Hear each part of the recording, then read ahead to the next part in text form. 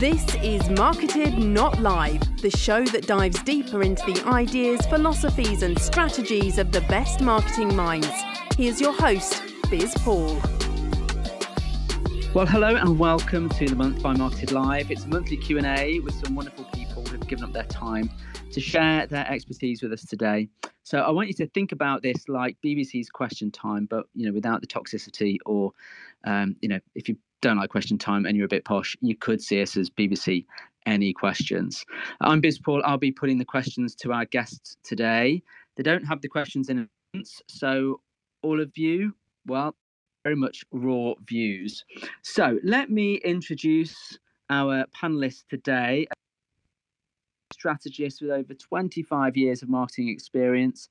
He supports business owners to leverage online platforms to explode their business growth. And I know that he uses that word, explode their business growth, because I heard him say that to Andrew Davis at Atomicon in Newcastle.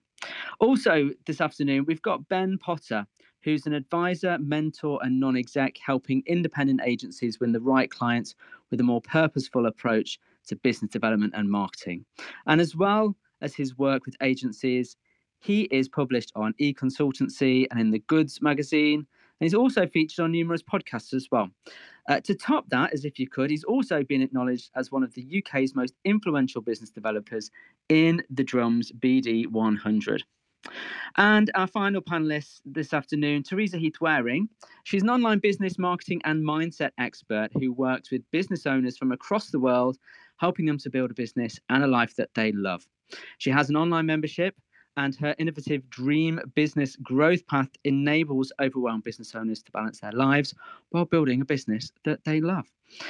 She's an international best-selling author, get her, award-winning speaker and a TEDx speaker as well, and she's the host of Your Dream Business podcast. So welcome to our speakers this afternoon. Hopefully we will see that Ben is kind of gone, and hopefully we'll come back. This is, of course, all recorded live for you. So as I say, no pre-planned questions on this, no preparation at all. In fact, people always say to me, how can we prepare? And I'm like, well, you can't. You just got to answer the questions. All right, so we'll crack on with the questions. Our first question, which I'm putting to the panel today, is, should a business stay out of politics and social justice issues? Teresa, I'm coming to you first on that. Oh, let's start with the easy ones, why don't we? If you could have heard me while you said that, I was like, oh, that's a good one to start with. Oh, that's hard. It is and it isn't. I think it depends on your business, first off. Like, for me, I am my business, and I can be very authentic and very honest and very upfront about what I like and what I don't like. And if people like that, they will want to hang around with me. And if they don't, that's absolutely fine. They don't have to. So for people like me, I think they can easier than maybe a company. I think the only thing I would say is I've seen other businesses comment on political issues and social issues, and they're very damning in their conversations. So they're so strong with their opinion. They're basically saying, if you believe something different, you're wrong. And I don't think that's such a good idea. Well, full stop in life, let alone for a business owner. So I think you can do it. I just think I would be a bit careful as to how you do it. And where you've got people who really do believe that, though, yeah. Do you feel that they should be more balanced, or are you saying that maybe they should just not bother? I feel like they should try and appreciate that. Well, it's interesting, right? So I was going to say that they should appreciate that other people might not have share their opinion. And I know, obviously, there's a big issue going on in the States at the moment, and I know some of my audience don't necessarily agree with my opinion, which I've shared posts about, my shock and horror in terms of what's happening in the States. And I know some people that follow me don't agree. And part of me is a bit like, do you know what? That's okay. You don't have to agree. And actually, if you don't agree with me, then you're probably not my audience. But I still think there's a way of doing it without, like I said, coming straight out and basically saying you're wrong. if you think this, and I don't think that's helpful. I don't know. Yeah, I don't think it's helpful. I think, to say that this is my opinion and my thoughts and what I believe is fine. I think saying to everyone else you're wrong for what they believe, even if I disagree, is not fine. So it's more about being accepting of different views and opinions. Yeah, it is. And even when it might be very hard to even think about how, people can have that opinion, because you would think, especially with an issue like what's happening regarding abortions in the States, you might think, well, how could anybody else think any other way? You just don't know. There was a lot, and I know you and I had conversations about Ukraine and what happened, and there were some very strong opinions around that in terms of whether you should and shouldn't post, and some very strong opinions about how not to and that you shouldn't. But then my experience with war and life through my husband gave us what's the word? That had an impact on how I feel and how I dealt with it, which for me, I didn't appreciate being told that, if I post, there's something wrong with me, when he's been in lots of war zones when no one even knows about the wars going on. And there are many war zones going on in the world. So that I had trouble with. Like I said, I'm absolutely fine for people to say, this is what I want to do, this is how I believe it, this is my thought. But to then say to me, you're wrong, without understanding what experience I have on the situations, I think is really tricky. Gus, how about you? Is it easy for businesses to stay out of it, or should they dive straight in? I think it's a mix of rather than diving straight in. I think it's more of a measured response, and just kind of following on from what Teresa said. I think that as business owners and as people generally who have a following, we have to. It's all about aligned values, and it's all about drawing the right audience. The reason we spend all day posting on social media and growing a community and growing an audience is to curate the perfect audience. And yes, there's you don't want to go too far into echo chambers and things like that, but I think by posting about something that you're passionate about, something that you're thinking about, or something that your audience may resonate with, I think you're right to share that information so that your audience understand the kind of person you are and the kind of essentially your stance on situations. So not necessarily dive straight in, but I certainly think that there should be an open dialogue. And what if you feel like you really don't want to rock the boat? Do you think people should avoid the conversation, or do you think that there's a moral obligation for businesses to take a stance, or does that depend on something? I think that if you're directly involved in the situation, then yeah, I think there would be a kind of a moral obligation, particularly from an authoritative kind of point of view. But I don't, whether you do or you don't, I think that, quite frankly, for most business owners, it's entirely up to you. But I don't think anybody should be berated or talked down to for not sharing their opinion or kind of not getting involved, etc. So it's, I think it's very careful to play, but I think that it's all about what your audience think and what your audience want. And quite frankly, most of social media is two-way conversation. So you'll see what your audience are posting and what they're talking about and what their opinions are, etc. And it's, sometimes it's just a matter of not necessarily leading from the front, but kind of getting involved in those conversations to show, your own opinion and what you think of the situation. Okay, thank you. Now, does anyone else in the audience have a view on this? If you do, all you've got to do is raise your hand and I will invite you to speak. And you're more than welcome to interject with some of your opinions. That's really easy for us to do. Just like question time, I will point at you. Maybe, I don't know, maybe misgender you as sometimes happens on that program. But do that throughout the session. Okay, all right. So I want to move on to our second question now, which is a slightly lighter subject, you'll be pleased to know. Is Instagram protecting children by introducing age verification based on a selfie that they have to take? Or are they simply encouraging more harmful use of the platform? This is a story that came about last week, really, where Adam Mosseri was telling the world about a new feature on Instagram where people who need to prove their age can do so when they don't actually have any ID, just by taking a selfie. So are they just encouraging more young people to use the platform? Or is it a good thing that they're introducing such verifications? And I'll come to you, Gus, first on this one. So my opinion is that without official ID, I think it's a little bit awkward.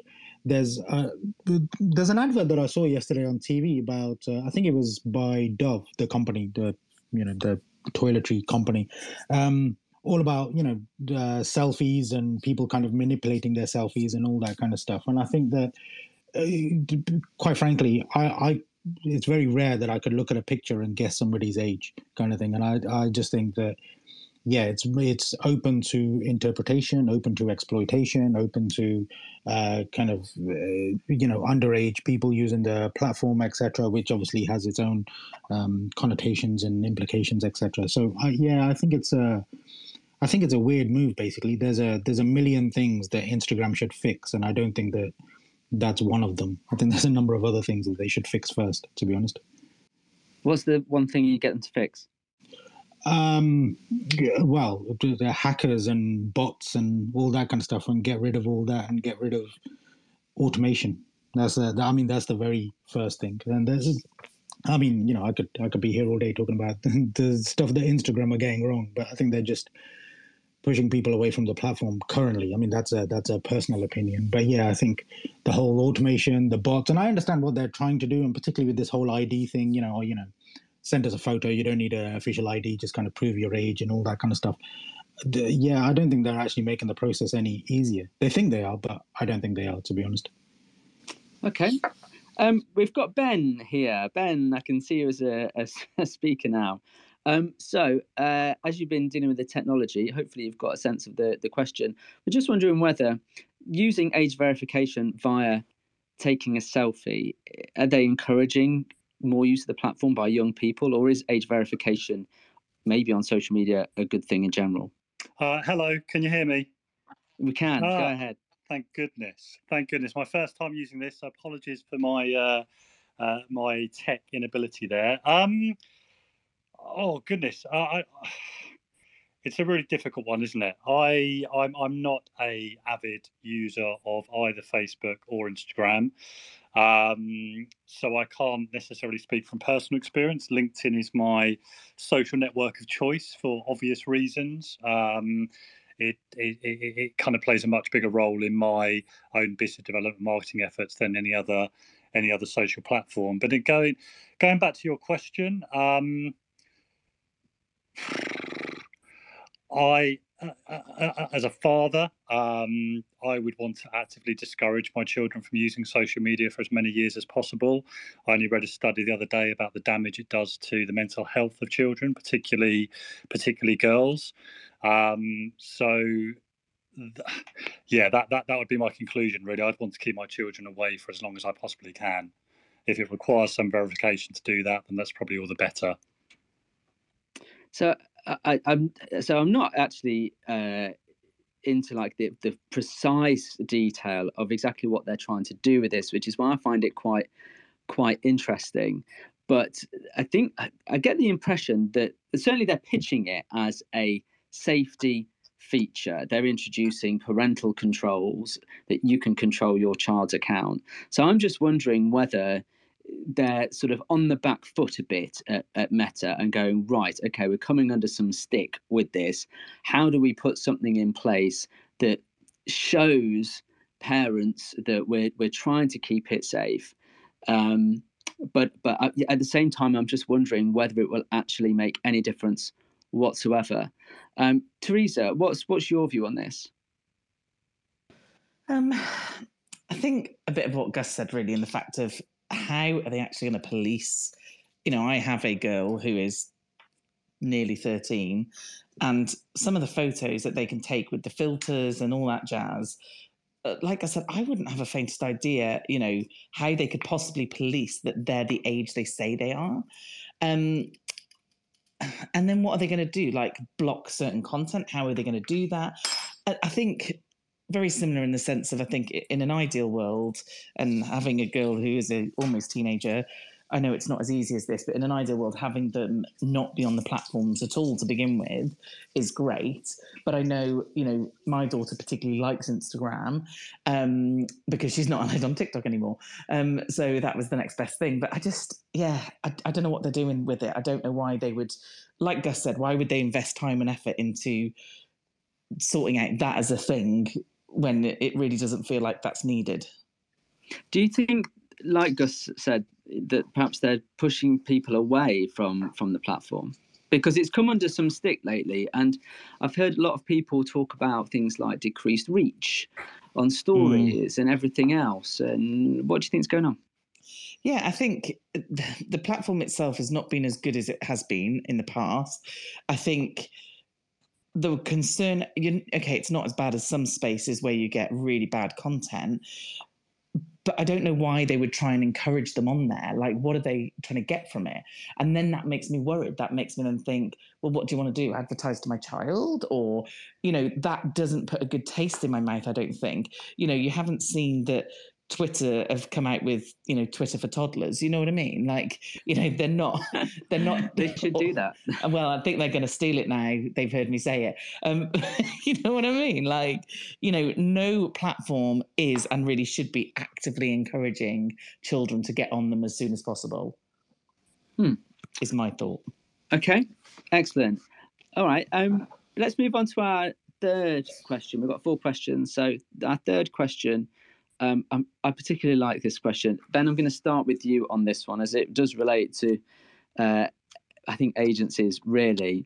Okay, so it's been Cannes Lion, and I'm just wondering whether are events like Cannes Lion helpful, or do they show marketing to be the elitist clique that it is? Oh, good question. Juicy question.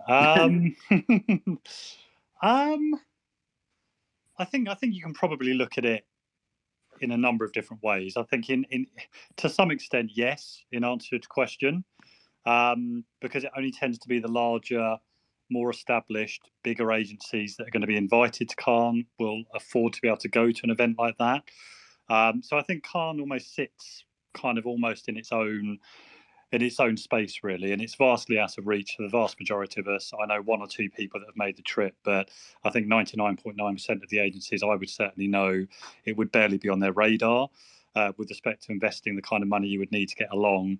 And certainly the nature of the work they're doing wouldn't necessarily warrant trying to go for an award at something like that. But I think, more broadly, if you're asking are events overall elitist, exhibitions, conferences, or maybe more specifically agencies putting on their own events, I still think there's a massive place for that, as long as they are, certainly from a client's point of view, insightful, educational, and offering some kind of value.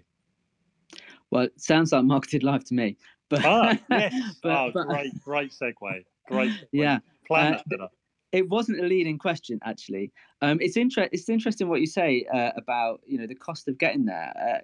Do you have an idea of like what is the kind of cost for, say, an agency to be over there and to invest it? And I mean, I've never been. Can you give us a sense of what an agency would get out of attending something like that?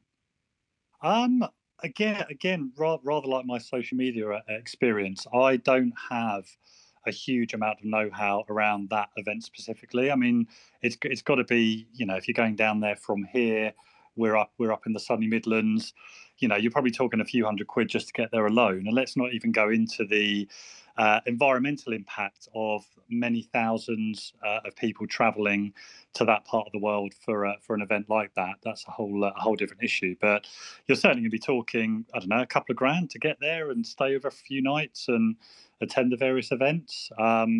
and I'm just speaking from the experience of the sort of small to medium-sized agencies I work for. The reason why it's not on their radar or my radar is because it's not on theirs. They would tend to be going more to sort of localized events for agencies of their kind of size. I don't know if anybody else, either on the panel or kind of in the audience, has got any other experience of attending or knows of anybody that's attended. Let's put that to you, Teresa. You've been in the marketing world a long time. I know it's not necessarily your specific Very long market, time. Very long time. So I used to work for a big London agency, and when you sort of talked about, the elitist, it was a bit like that. It was a bit like, could we? We were so. And certainly I used to also deal with huge London agencies when I worked for Land Rover, and it was a little bit like, oh, we know better, we're amazing, we're this, we're that, and you don't know what you're talking about, even though I'd got a degree in marketing and I was doing all right. But so I don't even know this event, BizPaul. This is how out of touch I am. But I'm guessing that it might add to what you said, rather than be, look, we're trying to learn and we're trying to, understand customers more and what's in the market more. It does feel maybe like it's a little bit elitist and a little bit like we're all going to go, in the marketing department, we were known at Land Rover as the Champagne Charlies, because that's pretty much what we did, is drink champagne, finish on a Friday, have wine, and then head home. And it did, and I can imagine how this event is going to kind of unfold and what it's going to be like for those people at the event. So that's about as much as I can add to that. I hope that was not dull. I was going to say useful, but I'm not even stretching that far. Well, it's interesting to see who has experience of it or who sees stuff. Now, I see that it's going on. I don't pay a lot of attention to it because it's not really related to my world. But I find it quite interesting the noise that exists in marketing land about this event and the awards and who's got the best campaign and let's all slap each other on the back. Fatboy Slim was DJing there last night or over the weekend or something like that. So it's certainly at that scale. But I just wonder whether for the vast majority of people in the marketing world, whether it's completely out of reach, untouchable, not even an aspiration because you would never get there. Or maybe it is aspirational. What do you think, Gus? Well, that's exactly the word I was going to use, actually. I think the word elitist is often could be interchangeable with aspirational. And particularly as a comparatively small business, I look at these events and one day I'd want to be there, but one day I want to be a millionaire and one day I want to emulate Stephen Bartlett and all this other kind of bit. Well, first of all, I'm going to emulate BizPaul, obviously. But I think the thing is that when you see these events, yeah, sure, you want to be there. But to be honest, I just think that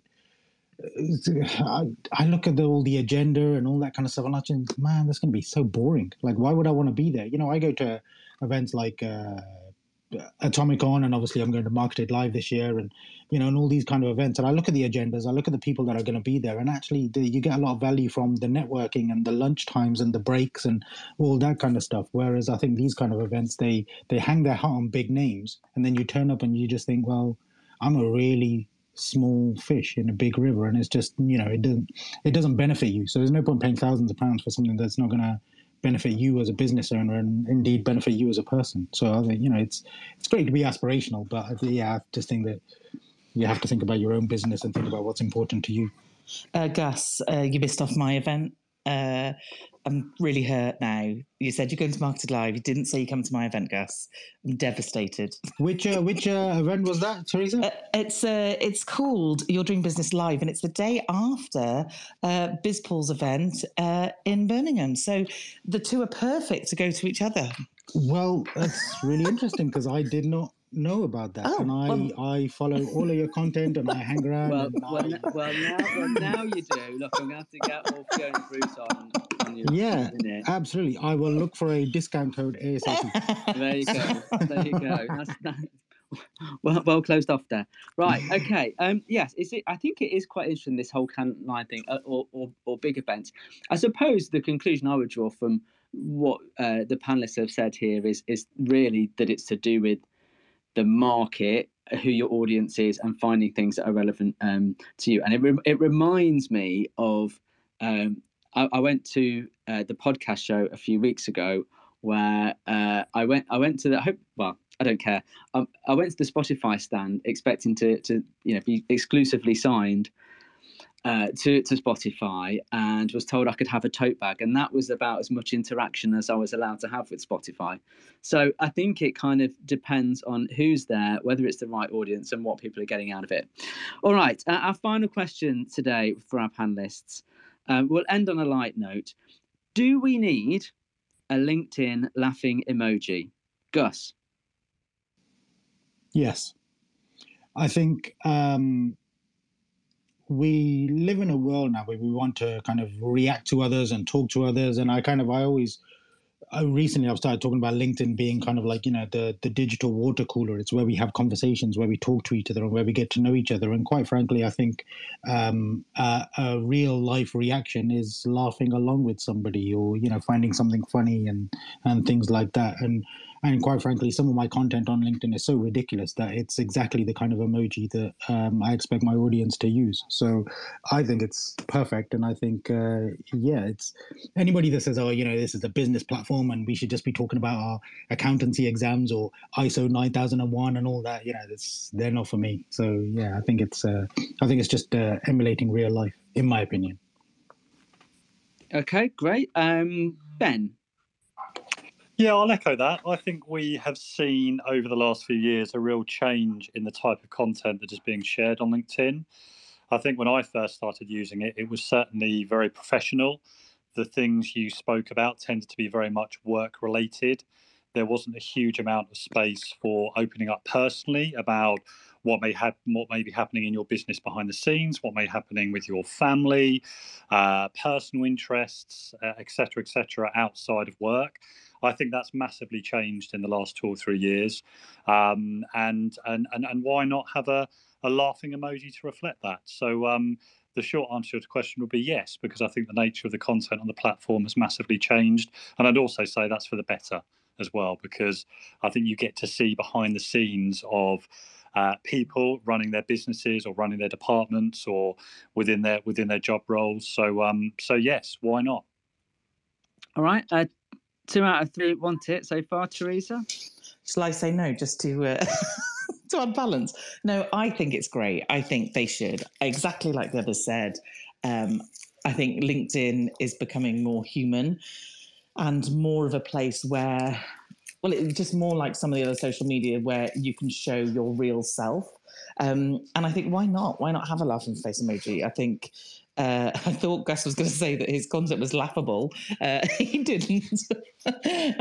Some of mine might be. But yeah, so I think why not have that along with some of the other reactions? I think it's great. Excellent. Right, so that's a unanimous decision there. So just out of interest, I will try and relay this for the benefit of people listening on the podcast. But if you have the laughing reaction emoji on LinkedIn, can you just use the crying with laughter emoji in Twitter Spaces just to indicate that you already have it? So we've got 3. I think pretty much everybody has it. It seems everyone's like going off to check at this point to see if they have it. But I think I'm getting a sense that it's fairly unanimous that everybody has it. So that's a great thing. All right. So some interesting questions today. This is always meant to be quite light and breezy and not overly pretentious. Otherwise, we would end up in that elitist clique that we mentioned earlier. So some good questions. Thank you ever so much to Teresa Heath-Wareing, Gus Bandow, Ben Potter, as our guest, and to our audience, of course, here live on Twitter Spaces. We're here again at the end of next month. It's the last Monday of every month. So in July, that will be the 25th, Monday the 25th at 5 p.m. UK time on Twitter, on the Marketing Live account, if you want to set a reminder.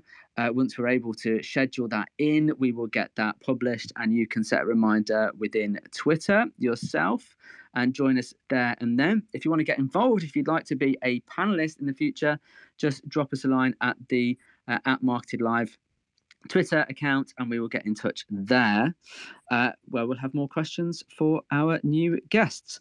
Don't forget to grab your ticket to our next Marketed Live event called Creative Climate in Birmingham on Thursday, the 8th of September 2022, with incredible session leaders, including Kate Leeson from Social Chain, Jay Richards from Imagine Insight, and others.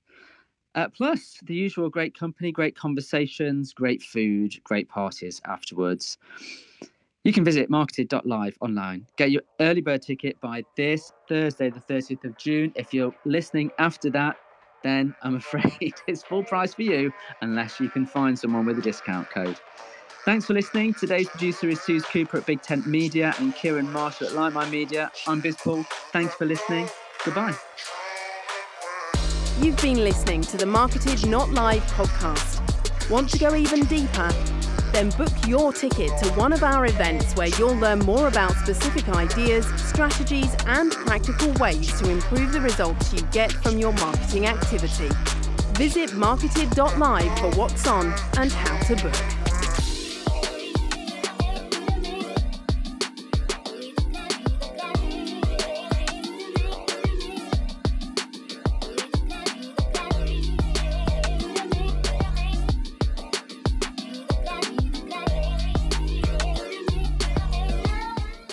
Part of the Like Mind Media Network.